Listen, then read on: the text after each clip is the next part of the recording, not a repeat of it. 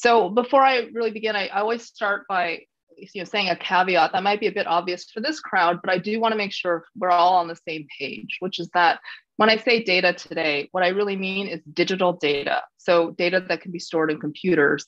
And these data are about or from people. So I'll try to make it clear when I'm not talking about data in this way. But otherwise, please assume that when I say data, I do mean digital data about or from people. So today I'll be introducing the concept of data U, which is a central concept in my book.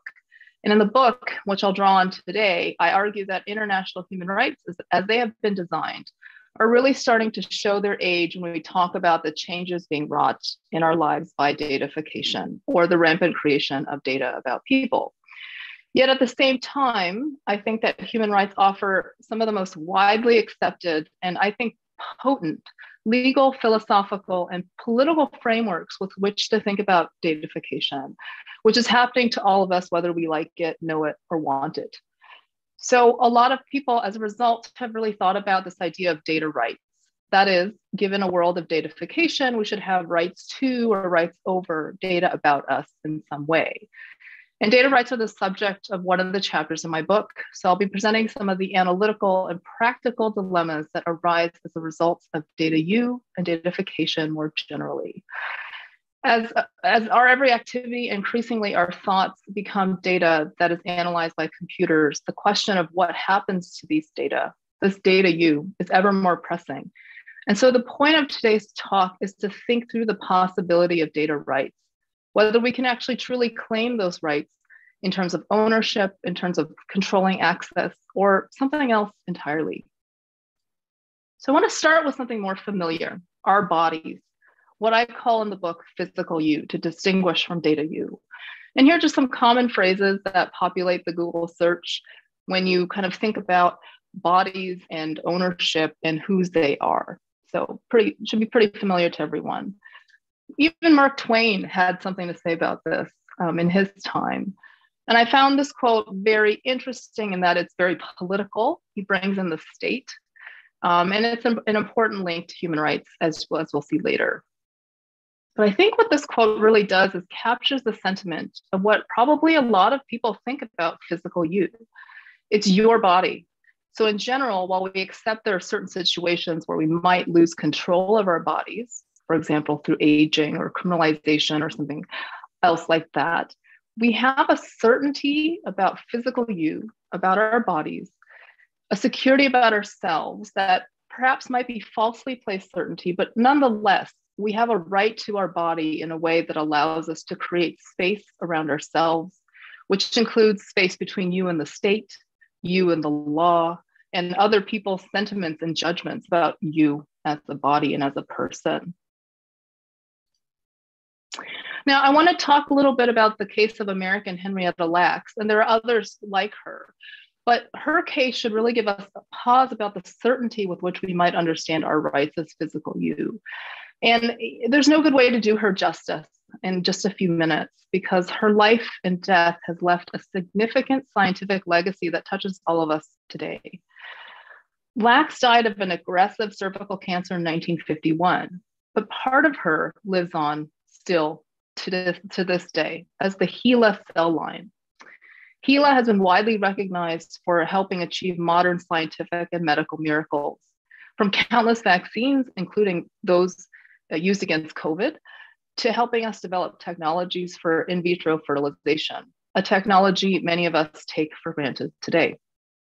And although Lacks died, the cancer cells that were part of her body are effectively immortal. Lacks's contribution to human progress is massive and remained largely unrecognized until Rebecca Skloot's 2010 book, The Immortal Life of Henrietta Lacks. In fact, her name was often misremembered as Helen Lane or Helen Larson, if she was even mentioned at all. Lacks is important to the story of data rights because her cells were taken without her knowledge, much less consent, in the course of her treatment for cancer. Yet those cells, unlike countless others before, lived on in a petri dish and just kept living. They were part of her body, and yet they live on outside of her body. Nonetheless, a lot of the questions around HeLa and around Lax are questions around whether she or her descendants have claim over not just those cells, but the HeLa line that arose from those cells, and the data about her cells and her DNA, and some of her family members, which were actually published in several journal articles. Now, these are questions that are actually actively being considered in courts, as some of her family has recently decided to take pharmaceutical companies to court over the sale and production of HeLa. More generally, to sort of step back from this case, at least in the United States, once a person is separated from their parts, so when a blood sample is taken, or in Lax's case, when cancer cells are taken, those parts are no longer considered you, even though they came from physical you. In the words of one court decision, they're actually considered garbage. So given that there's actually less certainty around ownership around physical you than we usually might think, we shouldn't be surprised then, in the context of datafication, a relatively new phenomenon, that there's less certainty around data you. And I argue this needs to be addressed. Now, the ubiquity of digital data are becoming extremely hard to ignore. There are obvious ways in which these data are being collected, from social media to online searches and smart devices. And there are also non-obvious ways that perhaps many of us don't see or are just starting to see. Data being collected in our apps, cookies on websites, data in our transactions, in loyalty programs, and in our devices that control our homes. So the datafication of our lives represents a fundamental shift in the world that human beings have occupied previously.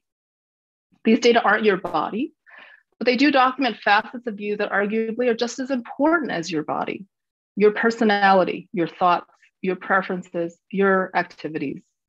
And these trends have been documented in mass media quite a bit, especially recently, and all over different fields in academic research.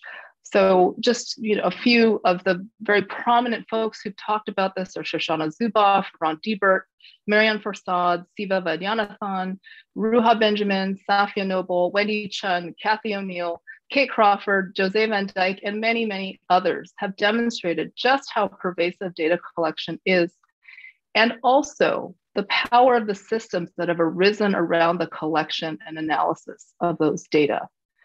So those data aren't just about you, they are you. And this is what I'm calling data you in the book. Now, the digital is reality, and it's something that poses problems for how we've conceived of our world to date. The other thing is that there's not really an opt out of the digital at this point. So, what is the value of data you? How can we think about it in this digital world? Well, first of all, I would say that data actually has a mixed record of value in terms of characterization. So on the one hand, these data that are collected on aspects of you are variously called different things, like digital trails, digital dust, even digital detritus. The image isn't necessarily one of value, at least this image isn't one of value. And it really takes the human out of the data, the human whose behavior generate those data. Yet the data being collected are actually quite revealing of who you are. On the other hand, data are often also called the new oil. So they clearly have market value. And as Zuboff and Deibert have noted, companies are making a killing off collecting and leveraging data collected from people. So more on this analogy later. There's more, I think, to thinking about data that is currently missing from these popular conceptions. And that is the intrinsic value of data as you, as a human being. And that is the point of thinking about data you as a specific concept. By thinking about data as a core part of each of us, as reflecting a part of our humanity and our identity, we introduce the need to think about changes to the human species as a result of datafication. And I argue this calls for corresponding changes in human rights that need to happen. Because human rights because datafication affects the core concerns of what human rights are concerned with, which is human dignity, human autonomy or freedom, equality, and community, which was originally thought of as the idea of brotherhood. So data you exists, but unlike for physical you, we have yet to think about this in a sort of wide lens way, how datafication fundamentally changes our lives as humans. Now, we've done a lot of work thinking about individual elements of rights in the terms of individual rights, like how datafication affects privacy or datafication prevents consent. And increasingly, we're thinking about datafication's effect on freedom of expression. But not as much has been dedicated to thinking about our humanity in general, and therefore the need to have rights that correspond with this reality. So, that's all well and good, you might be thinking, but what does this really have to do with human rights? And as I said earlier, human rights are a globally legitimate set of institutions that have been created to protect human dignity and human autonomy, equality, and community. And they're largely, to date, about regulating state behavior. Now, this is an important task, but what datafication does is it sort of adds another layer of challenge to how we experience these ideals that human rights are supposed to protect around autonomy, dignity, equality, and community. So the massive amounts of data being collected are being analyzed by algorithms to determine what we see online and what we have access to in life, whether that be job opportunities or financial credit or sales on Amazon or getting falsely arrested. And as sociologist Marianne Forsad argues with her colleagues, this datafication, this sorting of us within societies is pervasive as increasingly governments and companies stratify us and classify us into categories we may or may not be aware of. These practices are intruding on all of the fundamentals of human rights and can destroy our feelings of community, as we've seen with viral misinformation campaigns. So you might be asking, well, how is what we face now through datafication different from other situations where people don't have control over the artifacts they produce in life? As academics, we often send our ideas out in the world in the form of papers and presentations. And sometimes those ideas come back at us in ways that we don't necessarily recognize. Or, there are plenty of propaganda campaigns before digital technologies. So what I see as the big difference between, your papers and data about you is that our work, as much as they might define us professionally and might even be a very substantial part of you, they're not the entirety of you. And I think by contrast, if we think about the data we produce through our interaction with digital devices, we really are coming closer to being the sum total of you that's being recorded and noted. So your appointment books, your emails, your notes to yourself, your feelings, your fears, what you're searching for, your physical activities. And so data is a manifestation of you in data, which is now increasingly shaping the options that physical you might have. So this is a question of velocity, variety, and volume, as we often think about in terms of big data. And it's also a question of scope and a lack of credible alternative. What I also want to say is that thinking about humans as data doesn't necessarily dehumanize us, because I think what it does is that it engages with this idea or the reality that humans are increasingly more and more becoming data. And we need to take that seriously if we take the fundamentals about human rights, autonomy, equality, dignity, and community seriously. So what are human rights? I think this is going to be a very quick review, because I think the idea of human rights, when you try to define them, can actually get pretty abstract. They've been called the rights one has for being human. They are entitlements for life of human dignity. What all these ideas are trying to point to sort of broadly is that we are trying to create institutions that are trying to preserve human agency and the intrinsic value of each person's life as an end, not a means to an end. And what else is important, what stands out to me about human rights, is that they tell us about a life we think each human should live, but maybe can't or don't. And these are things we should be able to enjoy that are entitlements and therefore cannot be taken away by anyone, whether that's governments, which is traditionally how we've thought about human rights, or increasingly other entities like corporations. So I'm a political scientist. I work at the international level in the subfield called international relations.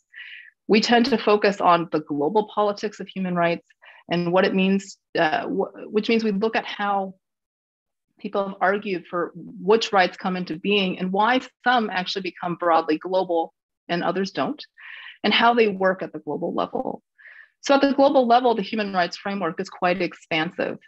In addition to the 1948 Universal Declaration of Human Rights, or commonly called UDHR, there are 9 core UN treaties and a number of optional treaties to those treaties that are surround human rights. And there are even more non-binding legal instruments called declarations that define human rights at the global level. In addition to this, looking at the framework, political scientists also see human rights as a political project. So we're looking for the reasoning behind why human rights exist at the global level and their effects on other levels of governance. We want to explain why some rights succeed and have power and others don't. So what's currently missing from our global framework on human rights, stuff that Daphna and her co-author Yuval Shany have pointed out, is an effective conception of the human as beyond physical you. We can't really blame the founders of the global human rights regime in 1948 for not knowing what the world would look like in 2022. But I think we can do a better job than to assume that the same analog rights that have been developed in previous decades are simply going to port themselves into a world where data U exists. Okay, so there's a difficulty with doing that. And here's really the problem I see with data that our current human rights framework has yet to grapple with, and I think needs to.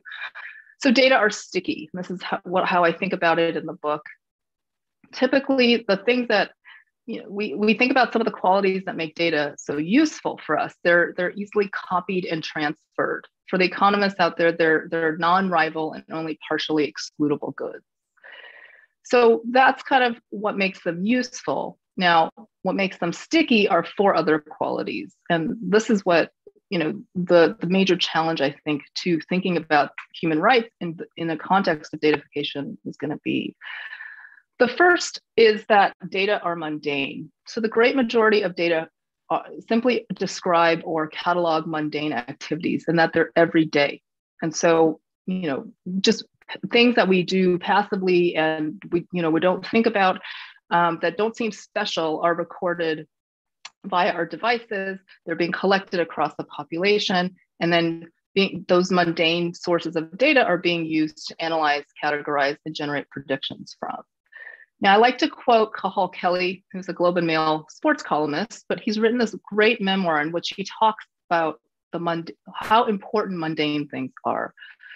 He says, quote, "The fascinating things about life are the banalities we so rarely discuss amongst ourselves, but that we devote most of our energies to navigating. How'd that day you've forgotten look? What did it feel like? Were you lonely? Did you have the sense you were progressing anywhere? Probably not. Yet string a few thousand of them together and that's a life." I think the banalities are what is mostly being collected, being turned into data today. The second facet that makes data sticky is the fact that they're linked. So the data one organization collects on your activities does not just stay within that company's bounds. And the data we generate have social and economic value, and data brokers are selling and repackaging data to interested parties. And it's become so cheap to grab data and archive it that it makes sense for nearly everyone to do it and to link these data together. Data are also sticky because they're forever. And this is because once datafied, the information about our lives can easily transfer between users. To date, most of the time, it's very difficult to verify the deletion of data. We don't, even when we close accounts or ask that data be deleted, it's hard for us individually to verify that that's happened. Finally, the fourth reason that data are sticky is because they're co-created. And this is an idea I'm going to be focusing a lot of today's talk on, because this really drives the dilemma around data rights. So co-creation is the idea that you are the source of data, but someone else is actually interested in collecting that data to begin with. So new data are created through a collaboration between this data collector, who is often a company these days, and the source of the data, which is you. So without you, there would be no data. But without that company, there would also be no data. And the data collector is a key actualizer of that data creation, because otherwise it would just be the mundane behavior and thoughts we have unrecorded. Now, this characteristic of co-creation poses a practical problem if we want to think in human rights terms about whose data they are. Are they yours because you're the source, or are they the companies because they're the creators of that data? Now, it's worth pointing out that the stakes are higher for you than for the data collector, because the data being collected reveal aspects of who you are. And having access to data you gives those who have that access tremendous power over knowing who you are and using those data to control possibilities for you going forward. And the data collector, on the other hand, may not care much if you personally drop out, because it's the aggregation of data that reveal important information and create the value. But the fact remains, it's very difficult to drop out of the digital world. This power imbalance makes data inherently political, and why it's important to think about the political aspects of data creation. So in other words, given that the digital world is exceedingly difficult to drop out of, we're sort of forced to help with the co-creation of data you if we choose to engage with technologies that use data collection either as a means to function or a means to fund their functions. So you are the source of the data, and data about you and from you are the extractive source or resource of value. But you don't create the data alone. Data you is a function of your existence and activities and the act of someone else wanting to do and actually collect those data. So as researchers, I think many of us take the idea of data for granted because we use so many different types of them in our research. And there are lots of understandings of what data are. I think the one that resonates most with me in this book is thinking about how data are, or creating data is a way to make information tractable. So data, in other words, don't just exist. They have to be generated, right? There's no such thing as raw data, as Gittleman argues. We decide on what to study and then collect those data in order to study the things that we care about. We, whether we're talking about the researcher or a firm or whoever, have to make the world tractable through our choices. So when we're dealing in the world of computers, we're talking about the digitization of the world. So datafication is thus referring to both quantification and binarification of the world. So when we collect data about forests or atoms or traffic patterns on a road, this is a different kind of data taking activity from taking data about or from people. That's why we've developed norms around consent when we have to have people actively participating in our research as data, as research subjects. Participants understand they are part of the data taking and data making process, and the data are about them. So we don't usually think about these data as co-created between a researcher and a human subject, but that's really what this is all about. So, part of what makes datafication really difficult is that the data that's being taken from our activities are places where we can't help but provide data. Things like internet searches, or where we go online, or how long we spend looking at various web pages when we use these digital tools. This is what Shoshana Zuboff has called behavioral surplus. It's a surplus that helps companies and governments and whoever else make inferences about people and profit enormously. So if we think about data from persons taken in isolation, this might not matter much. So it's one type of data, maybe. But in conjunction with all kinds of other data out there, because data are all linked, we can start making extrapolations about who we're talking about. And one study that I came across identified or said that, knowing just 2 discrete locations of a person can give researchers roughly 50% accuracy in guessing who that person is. So these data are being aggregated to create a data view. And while record keeping and trying to classify people has been a human practice for millennia, datafication has allowed for a much more granular and extensive record keeping about us and in the creation of data U. We've also created a capacity for storing and collecting data for each and every one of us in a way that has never happened in human history. Finally, datafication and the use of algorithms to analyze those data are creating new groupings to the identification of patterns which create value through the analysis of data. And these patterns, as I'll address later in the talk, are not ones that are necessarily explicit to the people that they describe. So I want to turn to a couple of ways that data rights have been talked about. And to think through, in light of what I've said about data U and the stickiness of data, why this is actually, these metaphors are not as easy to apply in terms of thinking about data rights as a tractable set of rights. So as I said earlier, lots of people talk about data as the new oil. And I take the point. There are lots of ways data and oil can be compared. They're both extractive industries that generate exorbitant amounts of wealth on the market. Companies invest a lot to engage in extractive activities of oil and data.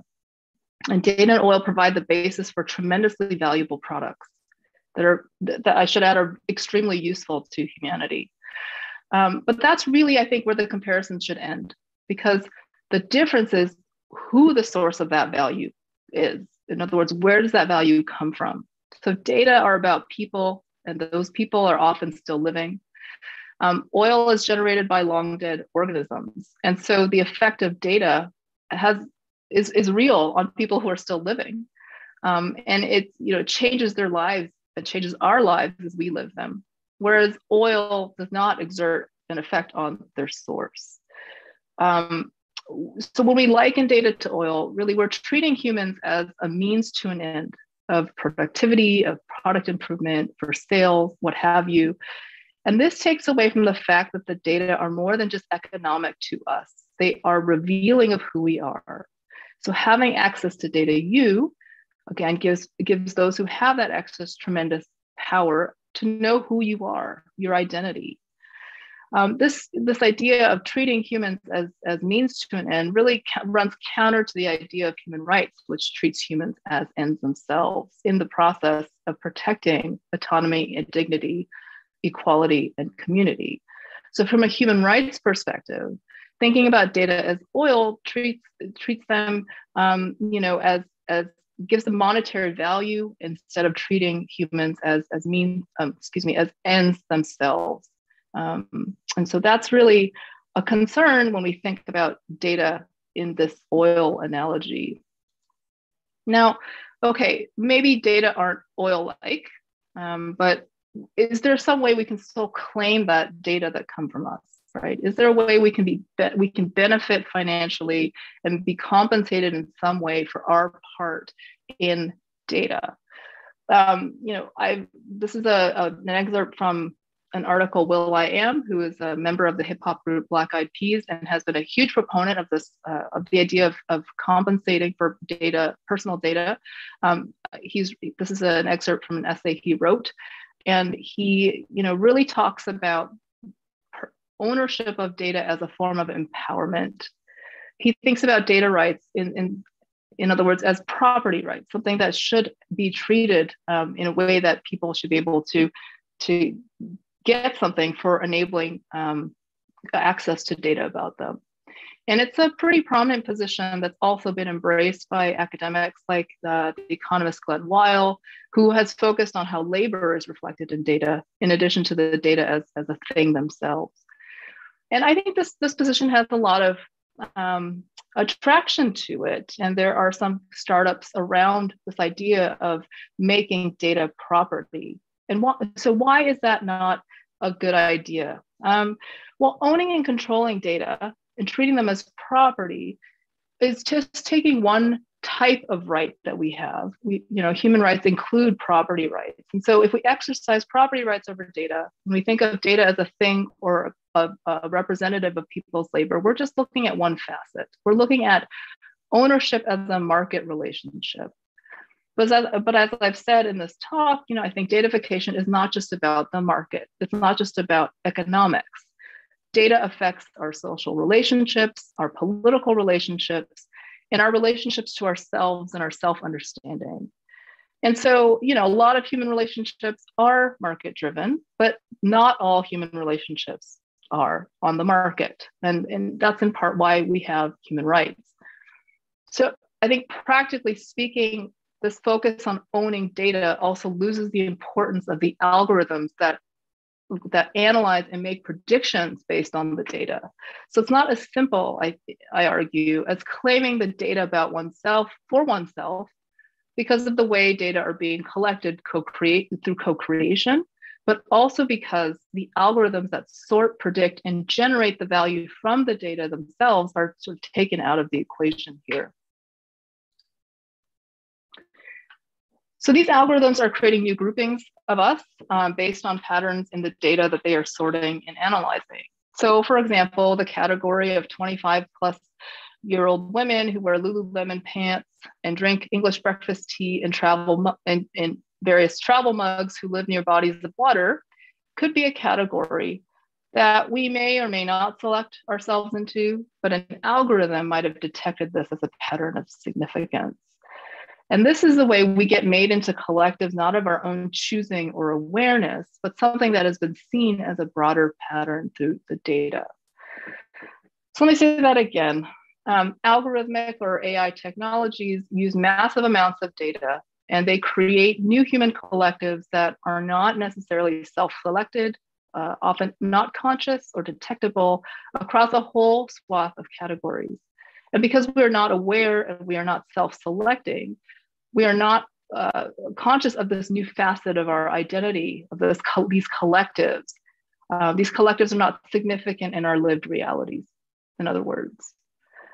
Now, this runs against our fundamental understanding of how human rights work, and in many ways, how we organize ourselves politically and socially as a species.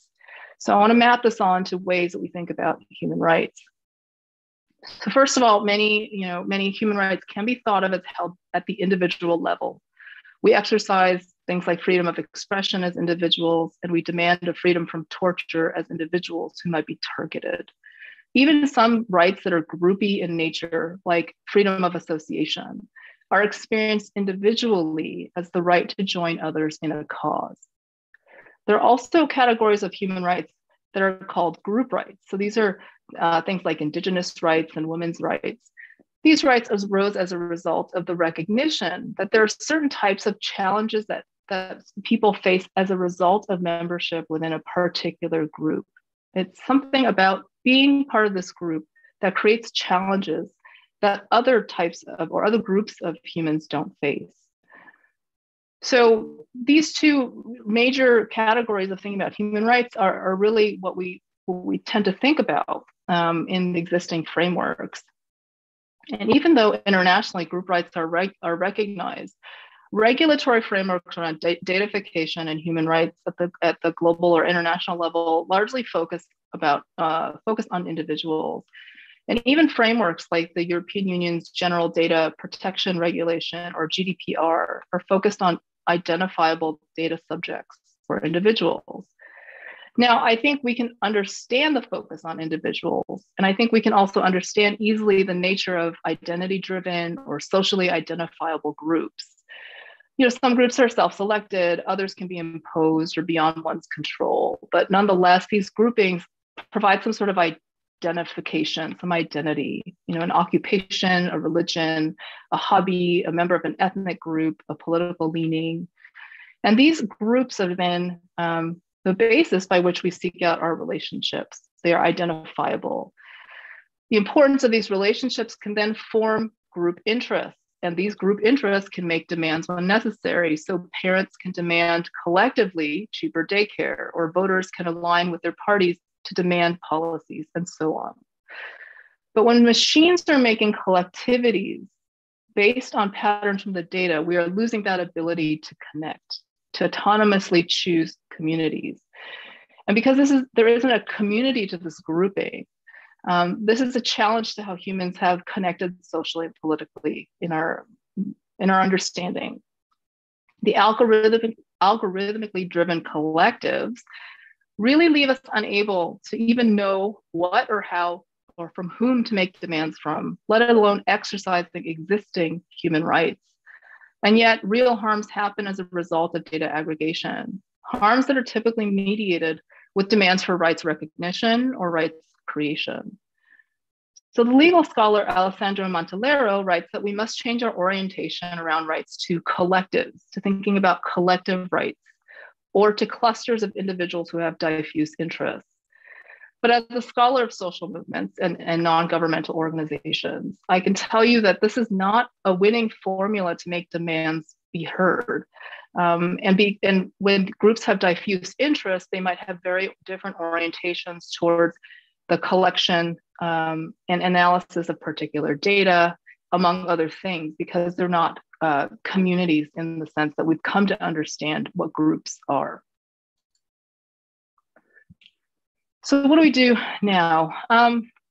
In this talk, I've really tried to think about what we're trying to salvage with data rights. And so existing conversations have been really about controlling access, trying to think about getting compensation for some participatory part we take in the creation of data, recognizing our contributions somehow. And that's often around market relationships. But I think the current frameworks around data rights do not account appropriately either for the co-creative aspect of data and sort of these competing claims around whose data they are. And they also don't think about the importance of algorithmic processing that comes with that datafication and brings value to those data. So the stickiness of data, I argue in the book, needs to be taken into account when we articulate what data rights are. Otherwise, we're not going to be very effective in thinking about individual and group claims versus the data collectors' claims around whose data they are. I want to come back to this quote by Mark Twain because, unlike in his era, I would say the state is no longer the only incursion upon us, upon our bodies. So, corporations, often called big tech, but really any entity that runs on data about us, are creating and taking data you. If you substitute the word data for body and corporation for state, does the meaning of this quote change significantly? Does the corporation die if we choose for data to be dealt with differently? I think as a system, this seems pretty unlikely because of the pervasiveness of data collection and just how expansive datafication is. And each data you, we are all just one of billions of data use. So it seems like these facets, in addition to the stickiness of data, really make it hard to claim ownership and to make a dent. But I don't want to end on that note. I'd like to end on a slightly more hopeful note. Folks who are paying attention to Facebook know that earlier this month, its stock tanked precipitously, dropping, broke records as to how far its value dropped in one day. And knowing that this happened and thinking about why it happened, we know that part of the cause of this fall was Apple's changes to its company's privacy policies with regard to ad trackers and the effect of the GDPR, the EU's GDPR. Both had effect on Facebook's revenue streams. And this is what in part caused this fall in value of Facebook. So if we start thinking about data not just as monetary, but something intrinsic to humanity, to our humanity, I think there are ways to reshift the relationship between data collectors and the people from whom they're collecting data. Even slight shifts in the creation and treatment of data can lead to big economic effects, which could then lead to impetus around how we think about and treat the data we collect from people. So thank you, and I look forward to your comments.